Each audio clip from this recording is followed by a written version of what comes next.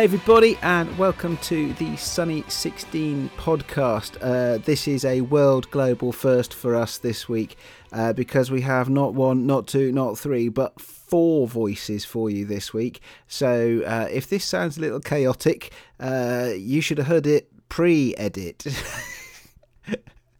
Anyhow, so we have all 3 of our team members and a special guest who Rachel is going to introduce momentarily. But first of all, Graeme, how are you, buddy? I'm very well, thank you, Wade. You should mention I'm doing at least 3 of the voices this week, so I'm going to be doing Rachel's voice. Hello, everybody. That's what Rachel sounds like, and also a mystery third voice. That'll be me too. It's going to be very exciting. You're like our very own Frank Oz. Yeah, exactly. That's me, Frank Oz. Okay, moving swiftly on because there's clearly no sense to be had there. Rach, how you doing? I'm doing great, thank you, Aid. And clearly people won't be able to tell that this is actually Rachel, so I best just say this is now Rachel because they'll think that obviously Graeme did such a good job of as an impression of me that people won't tell. Yes, it's a sort of Monty Python meets the Muppets kind of thing, isn't it? But this is the real you. This is the real me, absolutely. Excellent. All right, real you. Why don't you introduce our guest then? Okay, so this week we're going to be speaking to Karl Child from Shoot Film UK. Karl is somebody I came across probably about 3 or 4 years ago now. It was at an event that we were both at, an art car booty in Blackpool, and basically we ended up chatting about analogue photography. And surprisingly, I'd taken Rosie along, so I was running her as a photo booth and a sort of like photography stall at the time, and then went inside the Winter Gardens in Blackpool and found a stall with lots of other lovely analogue photography on it. So got chatting to the guy who ran it, and that was Karl. So I got in touch recently and said, actually, it'd be really nice if we could have a little catch up and see what you've been up to. And in the meantime, Karl's been very, very busy. So maybe if you just want to say a little hello, Karl, and tell us a little bit about Shoot Film UK, that'd be great. Hi, thank you. So, yeah, obviously I'm Karl and I run Shoot Film UK, which is basically a platform to promote and share the work of photographers from around the world. So how long have you been running Shoot Film UK, and where did you get the ideas to start it up? Well, it started in September, but the website before that was several other websites, and it kind of took me a couple of years to discover what I wanted to do with the site, and then I decided it was probably best for me to try and work on promoting other people and creating this community, which I thought was a lack of.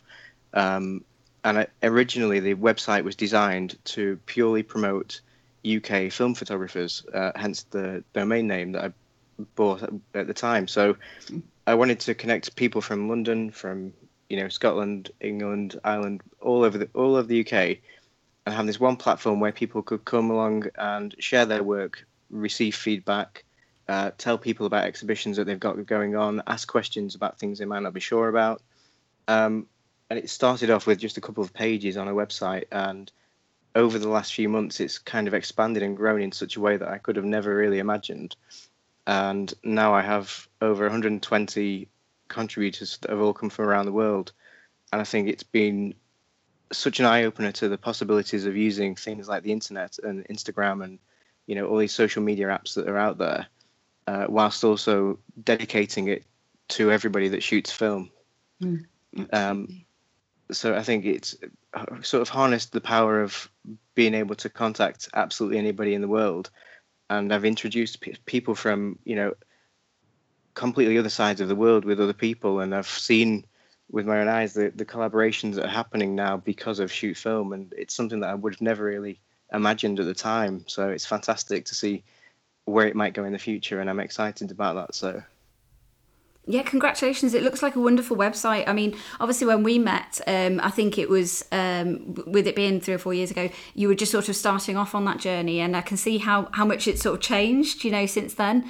So it's lovely to go back, and when Aid had a little look at it for the first time, he was like, gosh, it's really colourful and bright, and, you've got such a lot going on there, which is lovely.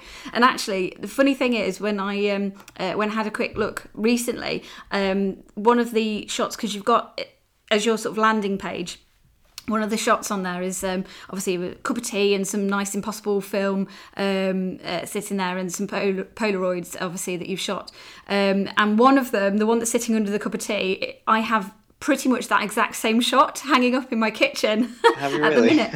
Now, I don't know whether it is from the same place, but that was the one that I took was of the Lady Lever Art Gallery in Port Sunlight, and it was looking up at the ceiling, and it's literally like exactly the same kind of arc. So I don't know if you know where that one was. Can you remember? Absolutely, yeah. That was taken in the Winter Gardens in Blackpool. No way. Yeah. So most of these Polaroids are on the homepage have come from local areas, and originally it started out. You'll see through the featured artists and the contributors that the first few were from Blackpool. And as I started to release open calls and ask people to submit work to different themes, I was hoping that people from England and in the UK would send me their work to be featured, and that they'd be interested in that. And then I started to receive images from people in Poland and Australia and Russia and all these places, and I thought, wow, these people are actually finding my website and they're interested in being a part of it. And I've sort of over the last few months, this community has grown.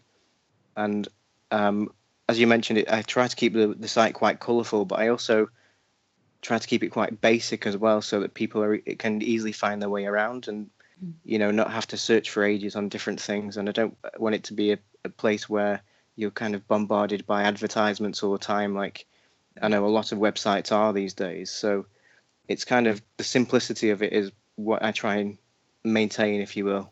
Yeah, no, that looks great. You mentioned briefly some of your open calls that you've been putting out.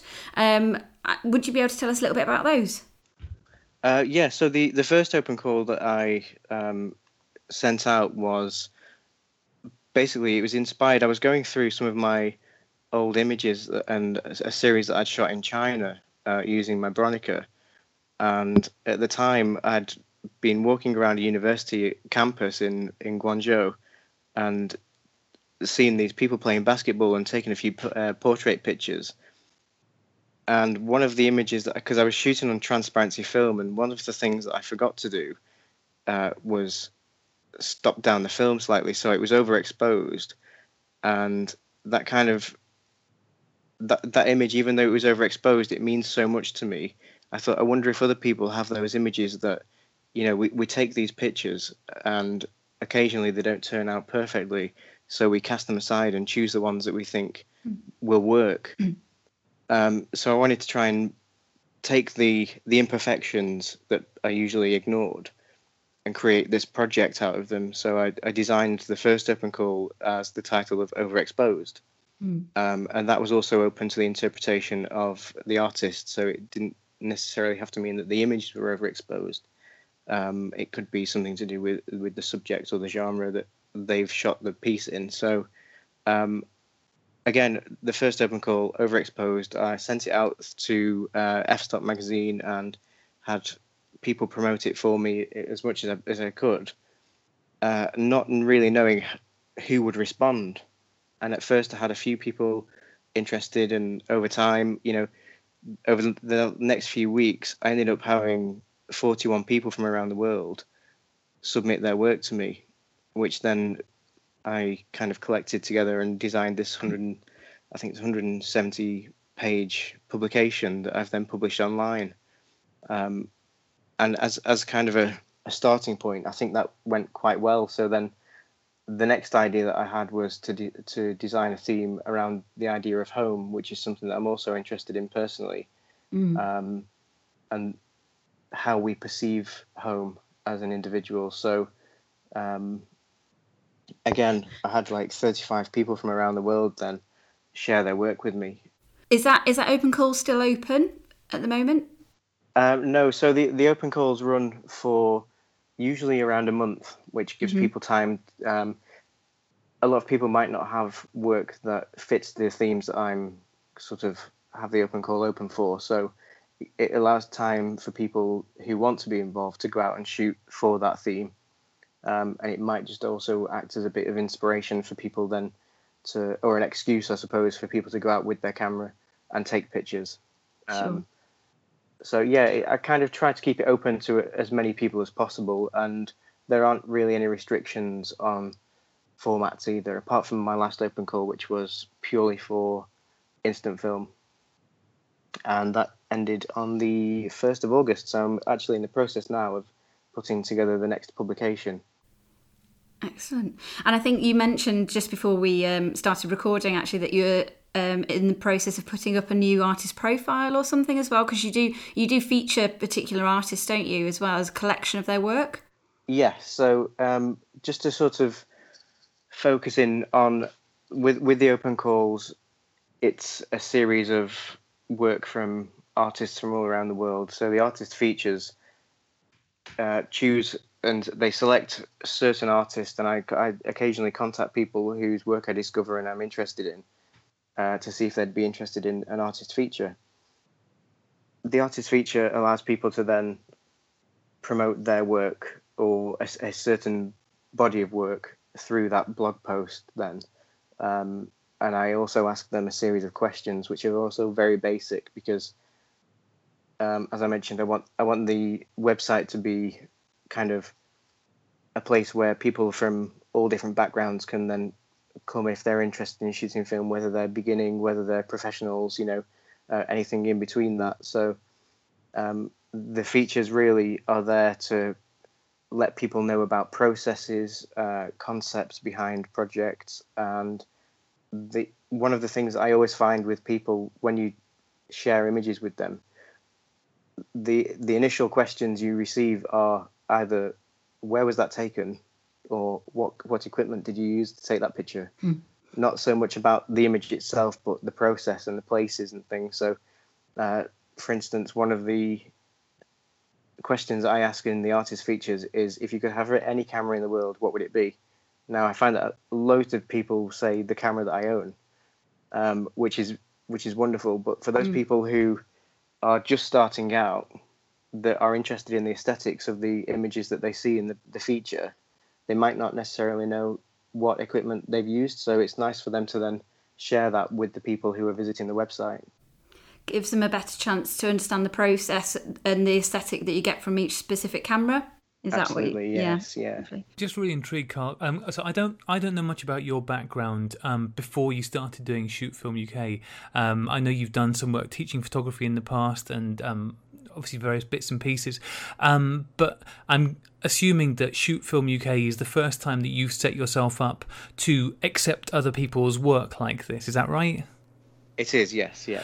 How have you found the process of inviting people to submit work and then actually having to manage that, to edit it, to go through?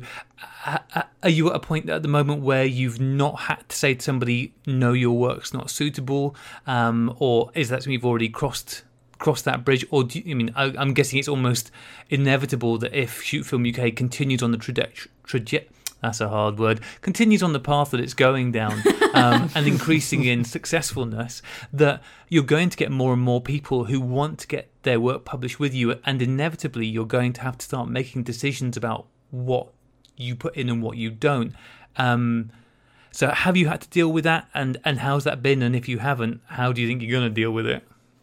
Well, to be honest, it's something that I have had to think about in the past, and it's something that is always on my mind when people submit work. But I think really the aim of the website itself is to promote people who shoot film, not necessarily to be there as a judgmental platform that would say, I'm sorry, but your images aren't good enough, or it's not something that we're looking for. It's more a celebration of being able to use analog photography, no matter where you are in your process. So the publications of the open calls invite people from beginners to professionals to lecturers. Anybody can submit to that, and if their work fits the criteria that we request and they submit in a way that is acceptable, meaning things like only submitting 2 images, not using zip files, and all of the things that are on our submit page as guidelines, then it's very likely that if they take the time to read that and submit work that's suitable, then that will be accepted. The That's all. artist features are kind of there more as a way to pinpoint people whose work I think will influence other people and maybe inspire them to create work similar to those. So there is a bit of curation that's involved more in the artist features and being able to select the people who are presented on that and then featured on those posts. And like I say, the publications are there as more of a celebration. Now, in the future, one of the things that I'd like to see with Shoot Film UK is more of sort of a paid competition where people can submit work for a small fee, which would then allow me to then give prizes of either film or cash prizes that would then help them to continue to shoot film. That sounds great. So yeah, it's really exciting to know where it might go in the future, really. I mean, the website, as has been said already, it's a really beautifully laid out, very elegant website. It's really nicely done. And you obviously put in a lot of work creating the website and with your featured artist things and with putting together the zines. But this isn't your job. This is not how you're making your money. This is basically just my hobby. So, I go to work like everybody else during the day, and then I come home. Shoot Film UK is something I do to relax and unwind. Most people will stick the TV on and watch a series, or I'll go and sit in the kitchen with my laptop and I'll load the website builder and I'll contact people and I'll send emails to people I think might be interested in artist features. I'll think about things like the next open call theme, and I'll go through a list of emails of people that have sent me their work to see what can then be used to expand Shoot Film sort of as it goes. Can I ask a little bit about your, you mentioned about Home, which is obviously the one that you've just finished. I was just wondering, can you tell us a little bit about that, the background towards that? Because you said that is something you hold very dear to yourself, and it would be nice to know a little bit more about where that came from. Okay. It's kind of a close thing to me, really, is the word home, because it's something I don't really take for granted. And I've moved around quite a lot, and when I left university a few years ago, I didn't actually have anywhere to live, and I ended up house sitting and traveling around the UK looking after people's houses, which meant I had accommodation and the time to work on my own projects, whilst other people were then going on holiday. So I would live in their houses, look after their pets, and kind of live their lives in a sense. And during that time, I noticed that a lot of people had family photos on their walls. And the more you kind of look into it, and the more I started to think about it and document it, I realized that traditional display methods of family photography really interested me, and the psychology behind it. So whether that's the size of images that are put on the walls in these houses, the placement of them, the people in them, and the relationships to the homeowners. Every house is essentially its own gallery, and the homeowner, the parents, whoever owns that house or that flat or that apartment, they are the curator of that exhibition, and it's something that I find really fascinating. So this idea of home and how we build a home has always been quite close to me, and it's something that I'd like to eventually try to turn into this project. And we did start to turn into a project called the Steve Project, which documented traditional display methods as the importance of the display methods, because as photography has advanced, we have kind of lost the photo album, and it's now everything's on iPhones and iPads and laptops and tablets. And I think there's a beauty to having photo albums that we can flick through. So that's, again, another side project that I have to work on when I have time in between work and Shoot Film UK. So it's something to think about. But that's kind of where the idea for that open call came from. Why was it called the Steve Project? Because my father was called Steve, and I did a project at uni about him because he passed away when I was very young. and the only thing I have are printed photos of him that were taken on a film camera. Now, my memory of him is very vague, and the only memories I really have are those that are triggered by these photos. So it kind of expresses the importance of family photography, but also the need to print pictures. That's a good reason for it to be called the Steve Project. Absolutely. Yeah. So this is obviously something that's, as you said, very personal to you. I mean, in the seconds that must be left in your day between running Shoot Film UK and doing a normal job that brings money in, what is your photography lifestyle? What's your, other than Shoot Film UK, creative outlets? My other creative outlets really are, I recently finished a project, a personal project, my first solo project, I suppose, which was funded by the Arts Council of England, and that was documenting sight loss. That came about through another piece of my past that I kind of turned into this creative process. And I met up with lots of people who had gone through sight loss, whether that was being born blind or losing their sight through accidents, and the degrees of their sight loss from complete blindness to partial sight. So that was one way that I was able to then create work for myself. And then with working at the City of Liverpool College and teaching HNC photography for that time, I was also kept in the world of photography that way. At the moment, whilst I'm working on Shoot Film, it's more of a pleasure thing for me. So I've got an SX70. I use my Canon A1 and my Bronica, and I recently acquired the 0-2000 pinhole camera as well. So depending on what film I have lying around and stored in the fridge, I'll then go out on my days off with my cameras and just go wandering. That's you can't have a lot of time for doing that. I can't imagine, given what you're putting into Shoot Film. You've already put out the 2 digital zines. Do you have aspirations towards in the future creating printed? Because you have on your website, you have a sort of self-publishing thing, and there's loads of things actually on your website. There's obviously lots of things that you're investigating and trying out. You've got a store on there. I'm not going to lie, Karl, it's not the best stocked store I've ever seen. Do you know? All of the film that's on there that is now sold out is film that I've had in the past and put on there to see if people would be interested.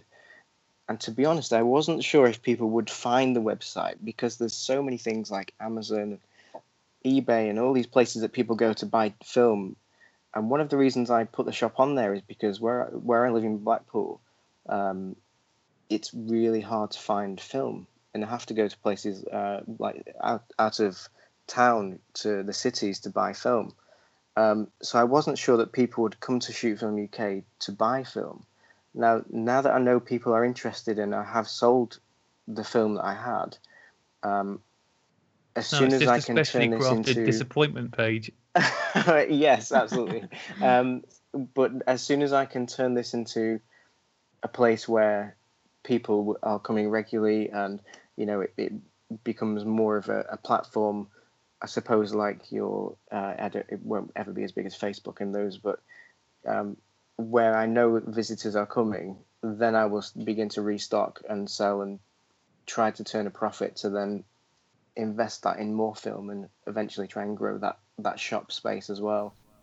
You mentioned sort of building an audience as well, Karl, and I noticed recently you'd started up the forum, and I was just wondering how that's going, because that's quite new for yourself, isn't it? And sort of curating that. Well, I mean, the forum came around really through looking at other photography forums and noticing how kind of cluttered they are. And I want Shoot Film UK to be a website where people can come and spend time and not just look at a few pictures and then disappear again. So a way for me to get people involved is to allow them to have their own profiles and, kind of set up this place where they can go away from normal social media sites to this dedicated film photography website where they can share their work and they can kind of share ideas and projects and maybe even collaborate internationally. There's no real limits with the forum. It's real hard to get people to look at forums these days, isn't it, Carl? It's not. I mean, obviously, we were involved with the Pixelated Photographer Forum, and over the years, it's with everything else competing for eyes, and Twitter and Instagram and Facebook and everywhere else, it's getting harder and harder to get people to engage with forums as well. I mean, I personally really like them, but I think it's one of those places that you have to go to when you want something or when you want to share something. So rather than it just being this kind of fluid place where you can go and upload images and hashtag them and then they disappear within like minutes because so many more thousands of people are also uploading at the same time.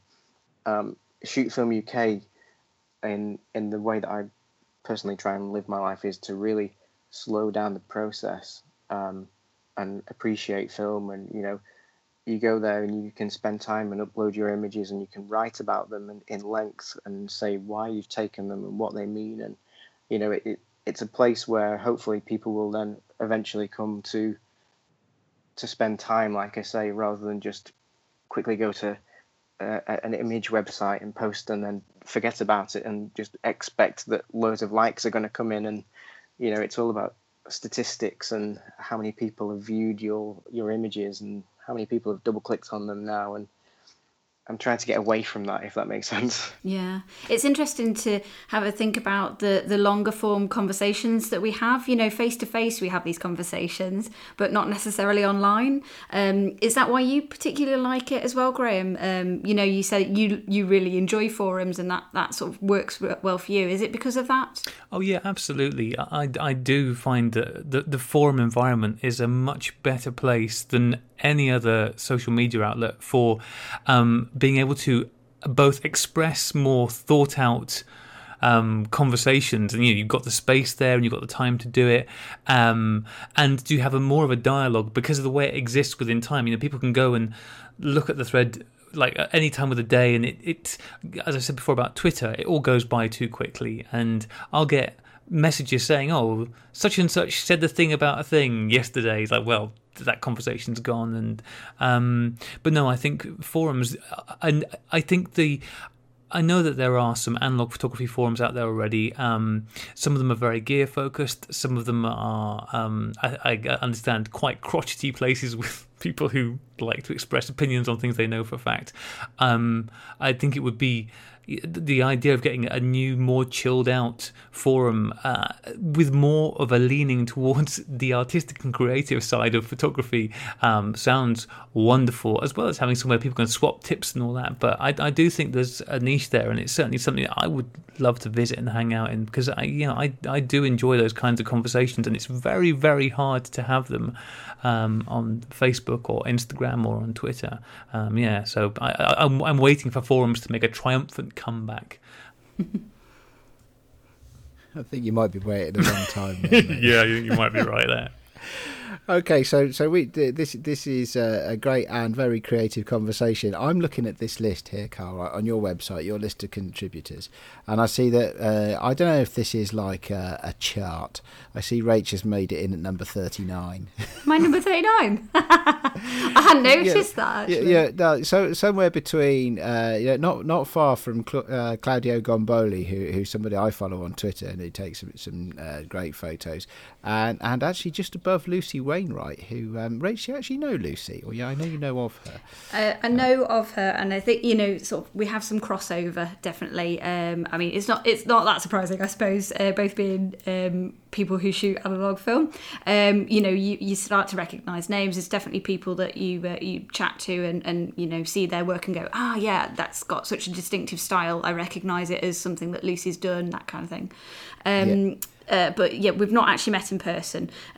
Somebody hopefully will be able to get on the show at some point. I will reach out to Lucy and hopefully we'll be able to do that. That would be great. We keep saying we're going to get Lucy on one day. She keeps trying to avoid it. One day, Lucy. So, the reason for bringing that all up is that I'm not going to ask you to pick a favourite on the show here, Karl. I will. Who's your favourite, Karl? Out of all the people you've had on so far, who's the worst? Well, you're not on there, mate. That's true. Oh, very good. We'll have to add you, Graeme, just so that you can be the worst. It'd be all right. You can be number 13. But yeah, so there's some names on here I recognise, and there's a lot of names I don't. And just you probably know, because I know that you've listened to the show, that we do some shout outs at the end of the show, or towards the end of the show. Just a little bit of a heads up here. I might ask you to think about 2 or 3 off that list of 122. I mean, that's a lot of contributions that you might want. Do you think our listeners might benefit from seeing their work if they haven't done so far? Okay, I'll have a think. Yeah, I've just realised that my shout out is on this list, unsurprisingly. Yeah, there's loads of people on this list who we follow and whose work we're familiar with and enjoy. Yeah, there's a really great who's who of who the heck, as they say. That's interesting. A lot of these people are very active on Instagram, aren't they? Because I'm not seeing so many that I know, I have to say. That's because I was looking forward to seeing lots and lots of new work as I click my way down this list after we record the show. But oh well, okay. Well, I'll tell you what. Listen, I'm loving what we've got here, Karl. I think this is I love the look of it. That it is really relaxing to look at your website. There are not that many websites that are nice and relaxing, and and you get the feeling that you could look at them for some while. But I definitely could. I'm like Graeme. I'm looking forward to seeing some stock in the store. I'm looking forward to some of the what's on stuff, and now I know that it's there, and when I see some of the open calls, I can go for that as well. So definitely, thank you. Especially now we know that you'll take basically anything. I'm there. That is one of my reasons as well, actually. So listen, thanks very much for coming to talk to us. We're going to need to take a quick break now, but I'm hoping that you'll stay with us for the rest of the show and chip in, because I know there's a number of things in our show notes which you'll probably have some views on as we go along. Definitely. Excellent. All right, thanks very much. Let's go to that break. Thank you.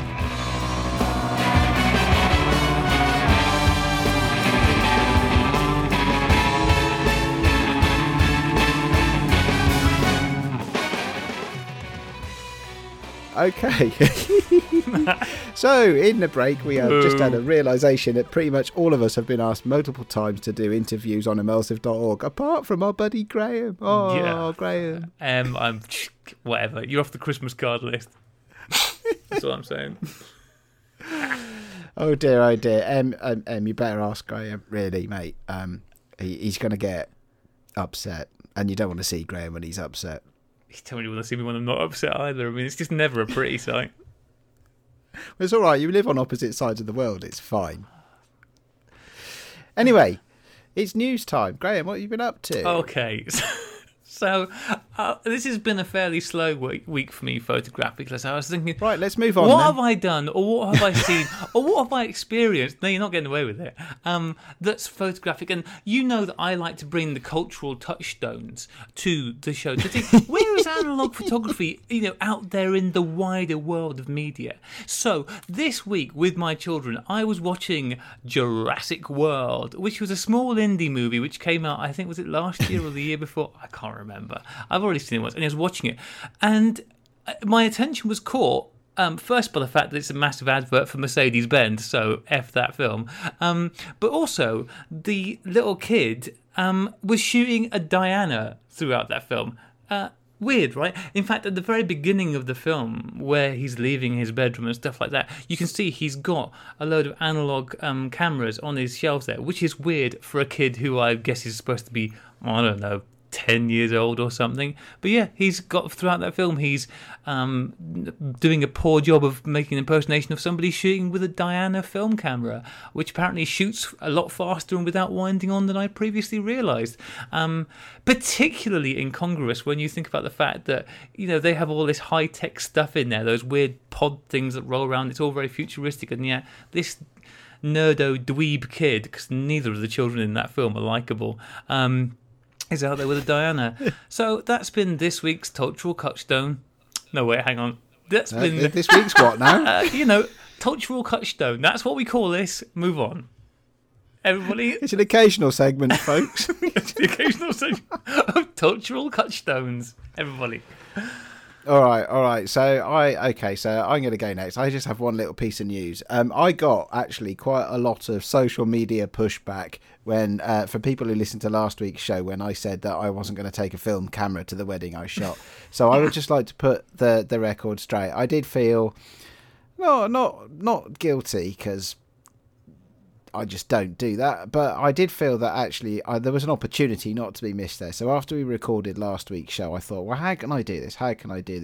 And so I took my pinhole to the wedding and shot a roll of film. That's awesome. Perfect wedding camera. It captures snapshots like you wouldn't believe.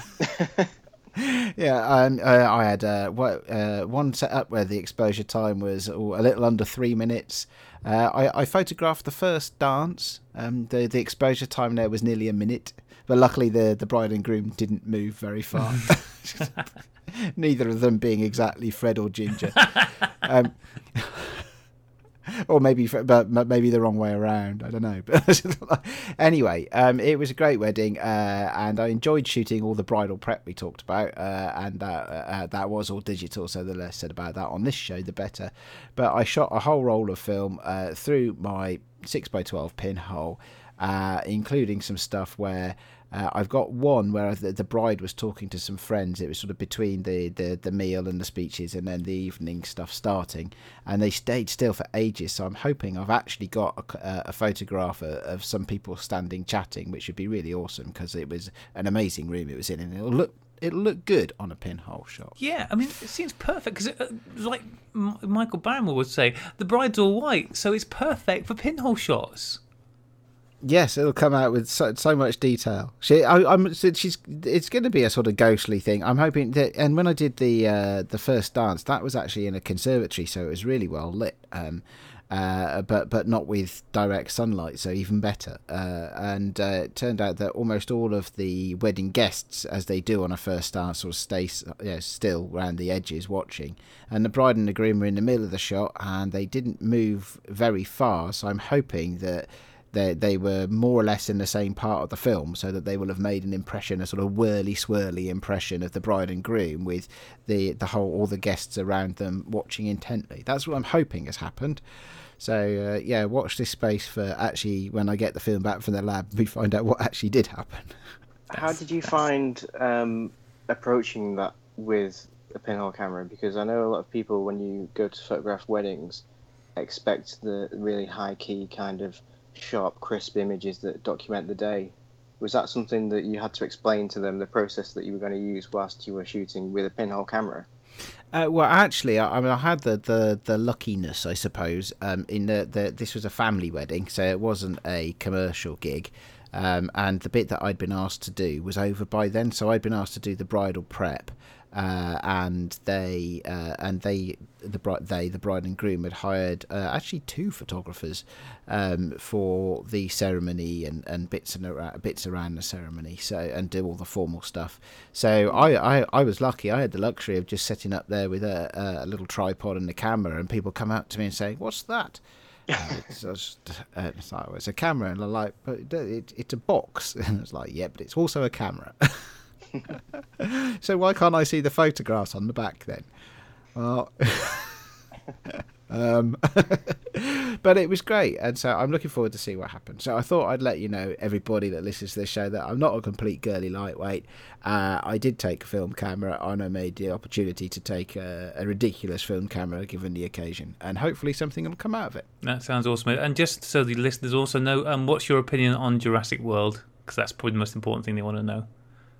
I can imagine that it's as good as any 4th movie in the series is, but I haven't seen it, I confess. Oh, goodness sakes. Well, now you know it's all about analogue photography. You'll have to make a point of watching it. I did see, speaking of movies about photographers, I did see Spider-Man Homecoming a couple of weeks ago.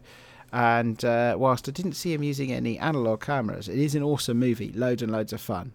Yeah, I saw that with my boys this weekend as well. It's pretty great. It was better than Jurassic World, which, in case nobody's clear, I think sucks quite badly. That came through subtly in your review. But Spider-Man Homecoming is a pretty awesome movie on lots of different levels. Obviously, Peter Parker is a photographer. He is. So it definitely it's definitely a photography themed movie. That is exactly what it's about. Anyway, I wasn't the only one that shot a wedding at the weekend. Rach, now, so let me get this straight, right? On Saturday, you shot a wedding. And, I was trying to swap messages with you at about 10 o'clock in the evening, and eventually got one back at something like 2 a.m. saying, I've just got home. How long was this wedding? And what's the point? or was it just a really long way away? It was actually in Liverpool, so it was on home turf, which was nice, obviously, for that. But yeah, it was a full, I am value for money. So, when people hire me, you get me for the full day. Plus, obviously, all the prep and the post-production and everything as well. But yeah, I couldn't leave. I didn't want to leave because it was such a lovely day anyway, and they'd done a wonderful job. But actually, they'd hired me as the wedding photographer, but also hired me to bring along Rosie in my caravan photo booth as well. So that was particularly why it was a little bit later, because we opened her up for like 3 hours at the end of the night. So obviously I'd been there all day since, sort of 6 in the morning and what have you, setting her up. Then I'd gone and done the bridal prep. And then obviously shot the ceremony, shot the reception, which happened to be at the Palm House in Liverpool, and it's this beautiful Victorian kind of literally palm house, on what was actually a very, very hot Saturday. So we were in a greenhouse in the afternoon, so that was interesting. But yeah, absolutely beautiful, and we were very lucky that it wasn't chucking it down, which it had been pretty much in the lead up to and since. So that was on Saturday, and obviously it went into the evening, and then I opened up the photo booth and I did a good 3 hours in there with everybody coming in, dressing up and enjoying having their photos taken with my old 1991 old Instax wide. So that was a lot of fun. They're always great. I know you love taking your Fuji Instax printer, don't you, Aid? The little minis that you can get from that. But I tend to take the Instax wide and shoot directly on that for them all and peg them up so they can all see them sort of appear afterwards. And they've got some lovely shots from that. But during the actual wedding itself, when I was shooting that, I decided that I was going to take a few cameras. Couldn't quite decide which ones to take, and then you went and took your flipping pinhole, and I thought, oh, that's another one that I'm going to have to take with me now. I can't let Aid beat me by taking a pinhole. But actually, although I did take my pinhole with me, I didn't get a chance to shoot with it, unfortunately. So I was using my 35mm Canon Sure Shot, the 1980s, the one that's got this wonderful, very 80s noise when you shoot with that. That was a lot of fun.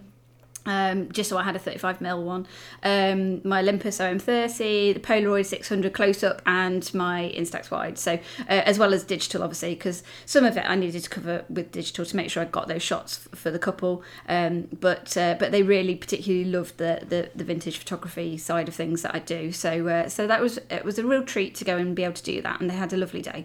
It was great. Oh, and in response to your Jurassic World, I haven't seen Jurassic World, but Jurassic Park was the very first film I ever saw at a cinema. So that was pretty cool. That can't possibly be true. It is true. How young are you? Or did you just not go to the cinema until you were 25? No, I went. I was. Shots fired. I was 12, I think. No, because rugby didn't have a cinema till I left. Rugby didn't have a cinema till I left and went to university. So we had to go over to Coventry to go to the cinema. And that's a fair shout. Right. Rachel and I were discussing last week that I lived in Rugby for a short while, and they did not get a cinema until actually after even I'd left, and then they got this multiplex there, and I went to see the first Lord of the Rings film there. So I'm going to back up Rachel's story that Rugby is a very backwards town. That was your story, right? All right, we've got to go around the circle now if this is the thing. So, Karl, do you remember what was the first film you saw at the cinema? Do you know something? It was that long ago, I can't remember. To be honest, I can't remember the last film I saw at the cinema, let alone the first film. All right, well, we know what Graeme... Okay, fair enough. Well, we know what Graeme has seen most recently. Graeme, what was your first film at the cinema? It was... It's a Wonderful Life. You're right. Listen, I've already been upset enough by the earlier revelation. It was the Bible, wasn't it? Yeah. It was that film of a train coming towards you. That's that one. It was Superman 2, I think. I'm pretty sure it's Superman 2. That's the one with General Zod in it, isn't it? Or was that Superman? Yeah, it is, yes. Yeah, I think it was Superman 2. That was the first Played one. by Terence Stamp. Yes, I'm pretty sure I remember my mum taking me to see it for my birthday when I was a nickel boy, and it was being very exciting. So I think that was the first one. That's certainly my first memory of going.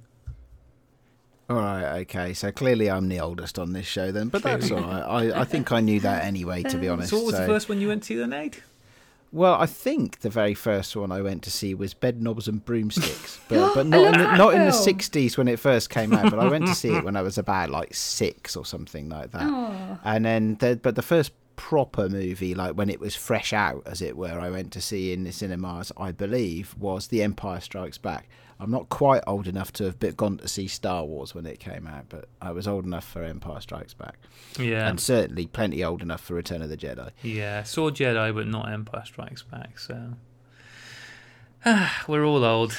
How delightful. Yes. Not as old as the cameras we shoot, though. Eh? That's true. So, very good. So if you're starting to feel old, pick up a film camera. Yeah, on the subject of old cameras, Rach, you were out with your new purchase, your Agfa folder this last week. How did that go for you? It didn't go well. So yeah, I took my Agfa folder out, and I didn't really know what size frames I was going to be getting, but I ended up with 8 shots coming out on the roll, so they're 6x9. I was very excited. Took it into the darkroom, got it all processed and everything, and took them out and went, these all look very dark as negatives. I did I just bought myself a new little a light pad, so just laid them over that and took a couple of shots just on my phone to see how they come out.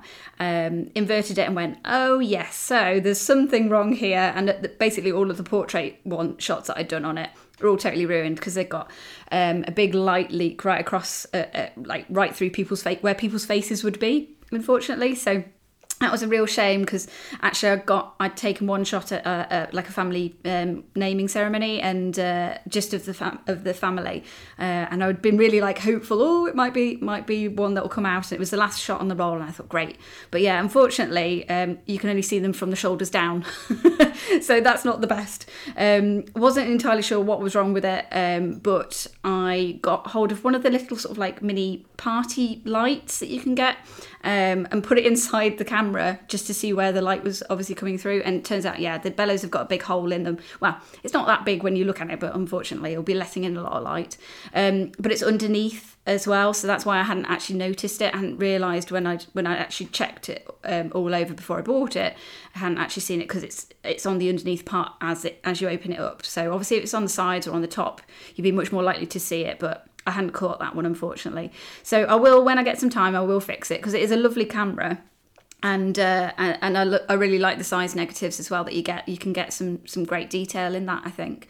So yeah, it just needs a little bit of TLC, as quite a lot of them do. So unfortunately, it's sitting on the shelf at the minute. We didn't really get much chance to chat, Karl, about the cameras that you shoot with. I know you mentioned a few. I guess I always think of you as shooting with your Polaroid SX70, and I don't know if that's because it was the first camera I saw you with. Perhaps, you know, it's like when you meet somebody for the first time, that's how you envisage them with their haircut. And then if they cut the hair, you're like, who is this person? You never kind of like see them in the same light again. But I don't know if that's true. I mean, you've obviously got quite a lot of Polaroid on your website and what have you. But do you prefer to shoot with that, or do you use folders? Have you used bellows cameras, that kind of thing?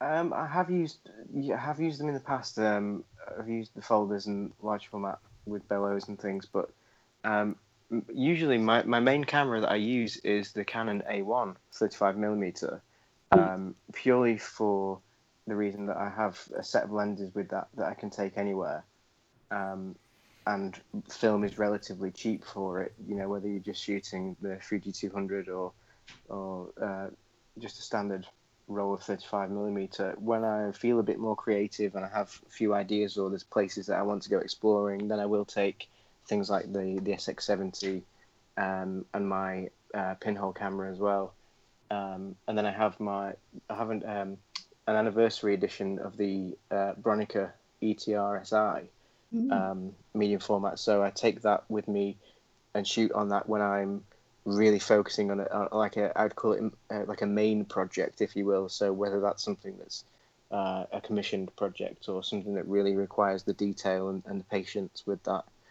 So I think I have a nice collection of cameras that I would use for different things, and I think I'm at the place now where I know, depending on what I'm shooting, which piece of equipment I will take with me, if not a variation of all of them. So Sure.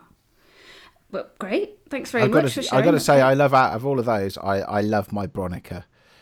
I think that's an awesome camera. I think they're a bit underrated. I think people look down on them as sort of being, cheapo wedding cameras from the 80s or something like that. But I love my Bronica. It's an awesome beastie. Yeah, I think people see them as like the poor man's Hasselblad, don't they? Really, the kind of, like you say, the cheaper alternative. And the person where I bought mine from, he used to use that as a commercial camera, and he said that his clients were requiring images instantly, so he had to change to digital, and he had no need for the Bronica anymore. But I think, like you say, they are very underrated, and they produce really stunning images. Yeah, I would absolutely love to get my hands on a Bronica. So at some point, I definitely would like to go for that. I actually really enjoy shooting on my Rolleicord, maybe more than my Rolleiflex actually, just for the kind of aesthetic that it gives me. The Bronica is something that I've been looking at for a while now. So I'm going to keep my ears peeled and eyes open. I'm not sure which way around it's supposed to be. Tultural couchstones all around here. Yeah, exactly. Rach, just getting back to your folder quickly. Yes. Couple of thoughts. The one thing with the negatives that have been spoiled, obviously they're overexposed where the light leaks come through. I mean, are they completely blasted out, or is there still some information left there?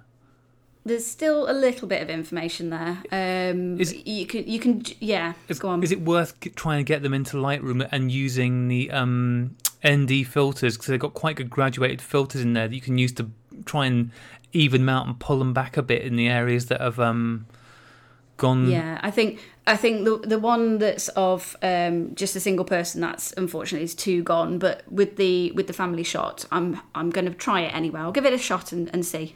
Excuse the pun. That's a really good shout, actually, Graeme. I think Yeah. because the other Lightroom tool that might be really useful is the dehazing tool. It's like the defog kind of. Yeah, absolutely. I'll give that a try as well. Yeah, that one, if you end up with, is very good just at recovering contrast in a scene. It regardless of whether it's fog, for whatever reason it's foggy for, just where it's a low contrast scene. It can recover quite a lot, I find. It hides a lot of my mistakes. Thank you very much for the tips. Yeah. The other thing I was going to mention, I mentioned this to you the other day. I can't remember exactly what it is, but it's something that was recommended to me for the repair of pinholes in bellows. Somebody suggested using. Now, Rach, I'm hoping you're going to be able to help me out on this, because I suspect you know more about nail varnish than anybody else on this call does. But is it acrylic nail varnish? There's a kind of nail varnish that actually has kind of like rubbery stuff in it to make it longer lasting. You're really asking the wrong woman here. I'm so sorry. I don't know. Well, anyway, apparently there is some nail varnish that is sort of heavy duty, like tough rubbery nail varnish. Oh, this is the worst description. Oh, no. I know what you mean. I have heard of these sort of super nails that don't go anywhere, that they're like chip resistant for a long time and that kind of thing. Yeah. I can't think what the technical term is, but yeah, there's something that rings a bell. Yeah, I think that does sound like a good idea, actually. Yeah, you just put a little blob of it on there. I think the key thing is you want one that has some flexibility in it, but really good, easy way of patching up small pinholes. I know when I bought when I bought Ronald the large format camera, the guy gave me a roll of very thin black electrical tape on the back. And he said, when you find holes, just patch them up with this. And to be honest, I haven't particularly noticed any yet, but that's what. I mean, I haven't really had the bellows out at full extension, so I'm surprised you had as much of a problem as you did with it, given that the hole was on the underside of it. It's unlucky that. Yeah. I know. It was a very bright day, and I think maybe it was just bad luck that the way that I was holding it or something. I'm not entirely sure. I mean, the thing is, I don't know whether it'd actually be worth taking the bellows off and replacing them. So I think your tip about using something like a a rubbery acrylic or something is going to be a way to go. I'll try it and see. We'll see if I can rescue it through that, because it would be a shame to get rid of it, as it's my first 120 one that I actually was just able to put a film in it and go and shoot, and I was so hoping that it would work, but because all of my other folders, Karl, have been sort of like, you know, a 616 or 620 or something that take a lot more faffing around with. I was really excited about the fact that I was going to have an easy life and I could just put a roll of 120 in and go and shoot with it. I'll see if I can fix it, and I'll keep you guys posted. Don't worry. Excellent. All right, so let's take another quick break, and then we'll come back with more details, Ellie. Details. We no need for details on this show. We'll just patch up the holes with some unnamed rubbery substance.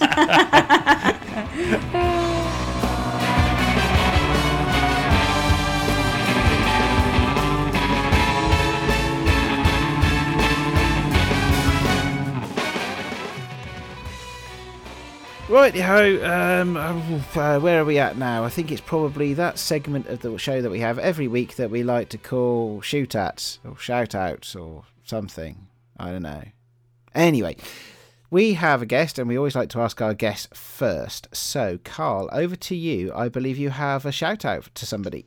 I would like to shout out someone who's been featured on the Shoot Film UK website, and her name is Joanne Coates. She's based in Yorkshire, and she's very active within the film photography world. I've just been browsing her website quickly as well. She was featured on the British Journal of Photography in the 10 Young Emerging and Established Photographers Still Using Film. I know that she's also part of the Lens Think Yorkshire collective that organise photography meets and discussions. She's really active, and I think she deserves to be followed, and she's probably one to watch. So her Instagram is at Joanne Rebecca Coates, and her website is joannecoates.co.uk. So it's definitely one to keep an eye on. Yeah. Okay. Great. That's you should shown picked a good one there. I'm just flicking through her website, and it's a beautifully set out website with some fantastic photos on it as well. Yeah, so really nice design, and I like that. I like it when people include projects that they've been featured in, and she has a list of everything that's been going on in her life, from the exhibitions she's had and the projects that she's working on, and she even dates them, and it really makes it easy to follow the website, like you say. Yeah, absolutely. Okay, well, thank you for that shout out. We shall put the web address and the Instagram in the show notes. Right, next stop on our shout outs. Rach, you got somebody you want to shout out to? Yeah, there's a lady called Hilary Clark who I've been following for a little while, and her handle is at AITCH Clark, CLARKE, so which is H Clark. Which I quite like the way that she spells that. I've just always really liked her work. She shoots a lot film for Arnia. She tends to hashtag them quite often. Quite a lot of Polaroid as well. And yeah, just in general, her work, she seems to be quite prolific. She's on there quite often, and actually, there was something else that we didn't get a chance to chat about earlier, and I was just going to mention it briefly. I believe she's had 2 images selected for inclusion in the Photodarium 2018, which is a Polaroid diary with tear-off pages. I saw it as a project started in 2016. There was a call out to submit images and what have you, and she's obviously submitted some, and 2 of them have been chosen. So it'll be coming out soon as the actual 2018 diary, obviously, which is I think what they say is it's a calendar for 2018 with 365 instant photos. So you tear one off each day, and lots of Polaroid photographers had obviously submitted to that. So she was one of the people who did, and her handle is AITCHCLARKE, Clark. There we go. And that's on Instagram. That's on Instagram, yes. I'm not sure if she is on Twitter, but that's the Instagram handle. I'm quite envious that she's got hold of some of this Ferrania stuff. I still haven't received any Ferrania film. Oh no! Is this from your kickstarting? Yeah, Kickstarter in I don't know, 2014 BC or whenever it was. I've seen quite a few people getting it on Instagram. Yeah, Everyone I think I might need you. to. Yeah, when Dave Bias was on the show, well, way back, he did send me a little message afterwards saying, "I'm not sure I can find you on our list, so I might need to give him a ping and say, oi, did I get lost?" Do you remember saying something that really offended him when he was on the show? Maybe that's why you haven't got the film. I think that was you, and he's just got the two of us confused. Maybe. Could be. All right, speaking of which, I think it's over to you now, mate, for some emails of the week. Yep, we got some more awesome emails. The first one is from Niall Crowley. Niall, I hope you're saying your name correctly. I apologise if not. Hi guys, recently caught up with your podcast, having listened to every single episode to date. Yoinks. Wow. I seem to have come out the other end relatively unscathed. I'm glad he put the relatively in there, because no one is getting through there without a scratch. So that's got to be a good sign. A lot of content these days. Yeah. I have attached a recording of a Canon AE1 program with a particularly bad case of shutter squeak, which you may be able to use to cover up bad words, which is awesome. I put the shout out last week for shutter sounds to cover our expletives during the show, and Niall is the first one to send us one, so that's awesome. Please do send them in. Obviously, we need to test that these work. So I'm going to go with the expression, let's think, Jurassic World can go fuck itself. And now, Aid, you can use the shutter sound to bleep that and see if it's effective. But Niall, thank you very much for that. Let's see who's up next. Adrian Stock. No, not reading that out. Next up, Crumbs. There is a lengthy email from our good friend Zach Ribbing, who's getting back in touch. He's been away for a few weeks, so this is a bit of a catch up. He's very pleased that Rachel's on the podcast. He's claiming that he predicted it. He said he heard you come on and said, I felt Rach should be there.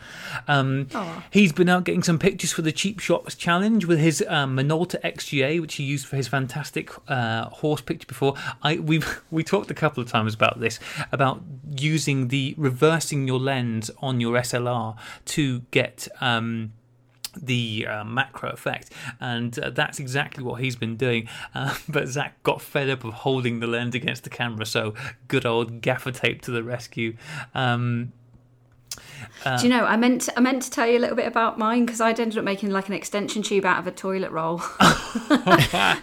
Because I had a similar issue with I can't be bothered trying to hold this and, try and shoot through this stupid camera that I've got for the Cheap Shots Challenge. So I thought, well, I'll have a look at it was a lomography close-up lens that I found, and it happens to be exactly the right fitting for a loo roll. So this is the kind of crazy things that happens, in my house. Husband comes over and is like, "What on earth are you doing now?" And I'm like cutting up bits of toilet roll. Anyway, so I found that the lens fitted on to the end of the loo roll. So I've cut it down and put that over the lens of my the big yellow camera that I'm shooting with. So that's my extension tube. So yes, I'm fully on board with Zach and his ideas of using gaffer or some other way of holding these other lenses on. I think that's a great idea. Well done, Zach. Yeah, I hope it was cheap toilet paper. There's a philosophy at stake here. Yeah. Yes. I had exactly this problem when I was trying to take pictures with mine, and so I also taped this blooming hefty lump of glass onto the bit of the lens, because mine's a sort of bridge camera. When you turn it on, the lens kind of goes and comes out, and then I taped it onto that, which I do not think was a very good idea, because I think there was far too much weight to attach to this fairly delicate piece of plastic that came out. Oh God! But it all seems fine. Anyway, I'm going to quickly read through some more of the bits that Zach put in here. So first thing is, we asked where Zach was getting his 8mm film for because he's got one of the little Minox spy cameras. Oh yeah, and they're really cute, aren't they? Yeah, and he gets his film from Blue Moon Camera. I've heard of Blue Moon Camera before. They talk about them on I think FPP is where I've heard about them. They are based in Oregon apparently, but they may well do overseas shipping. So if anybody wants to look for stuff 8mm film, that's bluemoon.com. He very much enjoyed the conversation about time management last week. That was last week, wasn't it? My time management's so poor, I've forgotten when we had it. and the idea of breaking things down and managing them. With that thought in mind, he brought in mind of the cheap shots challenge. He said, may I suggest an upfront time limit? Maybe saying that every 2 to 3 months a new challenge will be announced with the closing of another. That way folks know clear dates when they need to get their film developed and such. For procrastinators like me, it lets me know how long I can put it off. That's a very good idea. Zach is far better at this than we are anyway. So Karl will be able to give us some advice with that, because obviously he's put open calls out and has very clearly given deadlines, haven't you? Have you ever had a go where you've not given a clear deadline and it's kind of just gone on forever? Well, the last open call that I did was for home, and even though I do set deadlines for each open call, sometimes I do get people who say, I've missed the deadline, but can I still submit? And I think I don't like to be too harsh, so I still accept and just extend the deadline for them for like another week, and I then get other people then submitting because they see that the deadline has been extended. Have you run into the problem, Karl, where you're the person who hasn't submitted for your own zine and you're the one that's holding? Because that's kind of the issue that we have here. We're the ones holding it all up. To be honest, I try and keep on top of things because I am the type of person that would leave things till the last minute. So as people submit work, it goes straight on the website and I promote it as soon as possible. Otherwise, I'm just going to end up with a backlog of images to promote and to upload and descriptions to write and things. So I think the best practice for myself is to just be so proactive and get things on as and when I receive them. Yeah, that sounds like a better way of doing this. Okay, well, we will get better. Let's move on. That'll never catch on round here. Yeah. Okay. Carrying on with. We'll come back to you, Zach. Some thoughts on the 4x5 scanning, the ongoing 4x5 scanning thing. So Zach says that he too uses an Epson scanner, an 800 series. About your issue of scanning large negatives, mine came with what I believe is a 4x5 holder. So unless it's particular to that model, which it is, unfortunately, I think it was the 700 upwards, they turned the scanner from having a thin strip on the top for scanning negatives up to 120 to the entire top panel being able to scan negatives, so you can even go up to 8x10 with that. So yeah, unfortunately, it doesn't help me that you've got a fancy la-dee-da scanner, Zach, unless you want to post it to me. But thank you for letting me know anyway. Can I remind you of something that you said on last week's show? Nope. Then? Because I've been pondering this.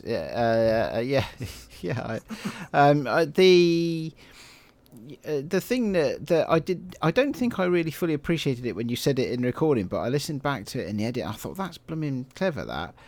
Wasn't Graeme then? Good point. That was Malcolm. No, the thing I was thinking of, right, is that whoever it was said, why don't you get the light panel and stick it upside down on the flat bed of your scanner, and then you've got whatever the glass is in your scanner, you've got a lot, or as big as the light panel is, then you've got that much to do it. And I was thinking, that's really clever. I know, why didn't I think of that? Yeah, So I've been pondering it all week, but I've just been too busy to do it. But what I'm going to do is get my absolutely normal Epson, flatbed scanner, which doesn't have any particular negative scanning capabilities at all. I'm going to put a negative on it and stick a light panel on top of it so that the light is shining through the negative into the scanner, and see if that works. Yeah, well, try it out and let me know how it goes, dude, because I would love to hear. I've got another email on 4x5 scanning to come to in a bit, but I just want to finish up with this last bit on Zach's email, because it's pertinent to a shout-out that you made out, Aidan Rich. So Zach has mentioned about his favourite gadget. Do you want me to tell you what it is, or do you want me to save this so you can add it into your gadget show? Oh, maybe save it for the gadget show. Then we've got some content for that. Okay, so there you go, people. We're getting gadgets through as well, so get your emails in, read gadgets. Thank you very much for the epic email, Zach. That was awesome. And finally, we've got an email from a good friend, Dan Smith. Hi, Rachel, Aidan, Graeme. Just finished listening to show 60. Yeah, it's always Rachel first, and then Aid second, and then somehow me last. I don't know how this has happened. It's because you two moan more. while walking my dog. Good stuff as always, but my dog looked confused when I shouted at him, "For the love of God! I told them about this ages ago." I was referring to scanning 4x5 film with the Epson scanner. Mine is a V500, same as mine. It is easy to make sure... And mine. There you go. So here you go, Rach. Listen up. This is going to be helpful for us all. It's easy to make sure the scanner software doesn't correct both halves of the scan. Now, I should say, I do remember Dan getting in touch with us about this. I don't remember listening, so let's try again. In the configuration menu, if you turn off continuous auto exposure, I don't know where that button is, then you control this. It is also... It's in the configuration menu. Sure. There's one of those. It's also important to make it sure it's possible to scan both halves in exactly the same space on the bed. I mark mine with a permanent marker. It cleans off with isopropanol nail varnish remover. I actually have some... I was going to say, that's nail varnish, isn't it? That's the bit I know about nail varnish, the remover bit. Yeah, I actually have some isopropyl alcohol just sat here for when I get a bit thirsty. Lay the negs on the glass and preview the first half, pressing the little sphere with the 2 arrow locks. Locks any auto adjustments after selecting the bit to adjust for. Reselect the complete neg, then press scan. Then, without preview, hence making sure it is in the same space, scan the other half. Bingo! Both halves have the same adjustments. I hope this makes some sense. It does make sense. So basically, you set it up to do the one half, and then just put the other one, scan it, and put the other one in, and scan it again. And it thinks it's doing the same thing. I've done this loads with 4x5 and 6x17 negs, and it works every time. To be fair, when I mentioned it before, it might have been on Twitter, boo, and limited to much less than this in characters. So that is very helpful. I mean, obviously, you still have to scan it in 2 halves and glue it together, which is fairly straightforward, but it does solve that problem that I've had with especially with colour images, of just getting completely different colour ranges that you cannot rectify afterwards. So thank you very much, Dan, and sorry to your dog for making you shout at your dog. That's a lovely mental image I've been left with. A very puzzled dog being shouted at. Okay, all right, I'm going to jump in here and say hi to Robert James Davey on Twitter, RJ Davey Photo. He is sent me a marvellously complimentary direct message on Twitter the other day, so thank you very much, sir. It says, "Hi guys, just wanted to say I am loving the podcast." Okay, anybody guess why it is that I wanted to do this? Is it all about your wonderful editing, Aid? Is that what it is? No, actually, no, sadly not. Anyway, he says, "Hi guys, just wanted to say I'm loving the podcast. The first one I listened to was the one with M on it, but I've listened to about 10 since, and I get everyone straight away now. Excellent, good." Model listening, and good to know somebody's not afraid to start with the most recent ones, where it's slightly less unprofessional. I'm glad you're hooking up with Killian at Let's Explore Mag too. He's awesome and would be a great interview, I am sure. So we have been trading messages with Killian recently, as we said in our email section last week. Also glad you've got some use out of the Yash TLR. I just didn't gel with it at all. I love my RB67, all 350 pounds of it. So I've never shot with an RB67, but I have seen them, and I've hefted one in a shop, and they are really, really heavy. Has anybody got one? I've not, no. I was going to say, did he mean in monetary value or did he mean in weight? Both, I think they're both. It's LBS. LBS. It's definitely weight. I have picked them up in my awesome Aladdin's Cave secondhand darkroom .co.uk.com, whatever it is, I can never remember. I always get it wrong. They often have some RBs and RZs there, and I have picked them up and gone, "Ooh, they are big lumps. They really are big lumps of camera." They make the Bronicas look like point and shoots. But yeah, they do, don't they? I mean, I tell you, I've always been intrigued with the RBs, especially because the RB, of course, stands for rotating back, doesn't it? Mm-hmm. And the idea of a rotating back camera is quite interesting, because it's difficult even with something as small as the Bronica, to hold it on its side to take portraits. No, it's not. You've got one of those pistol grips for it. It's not hard at all.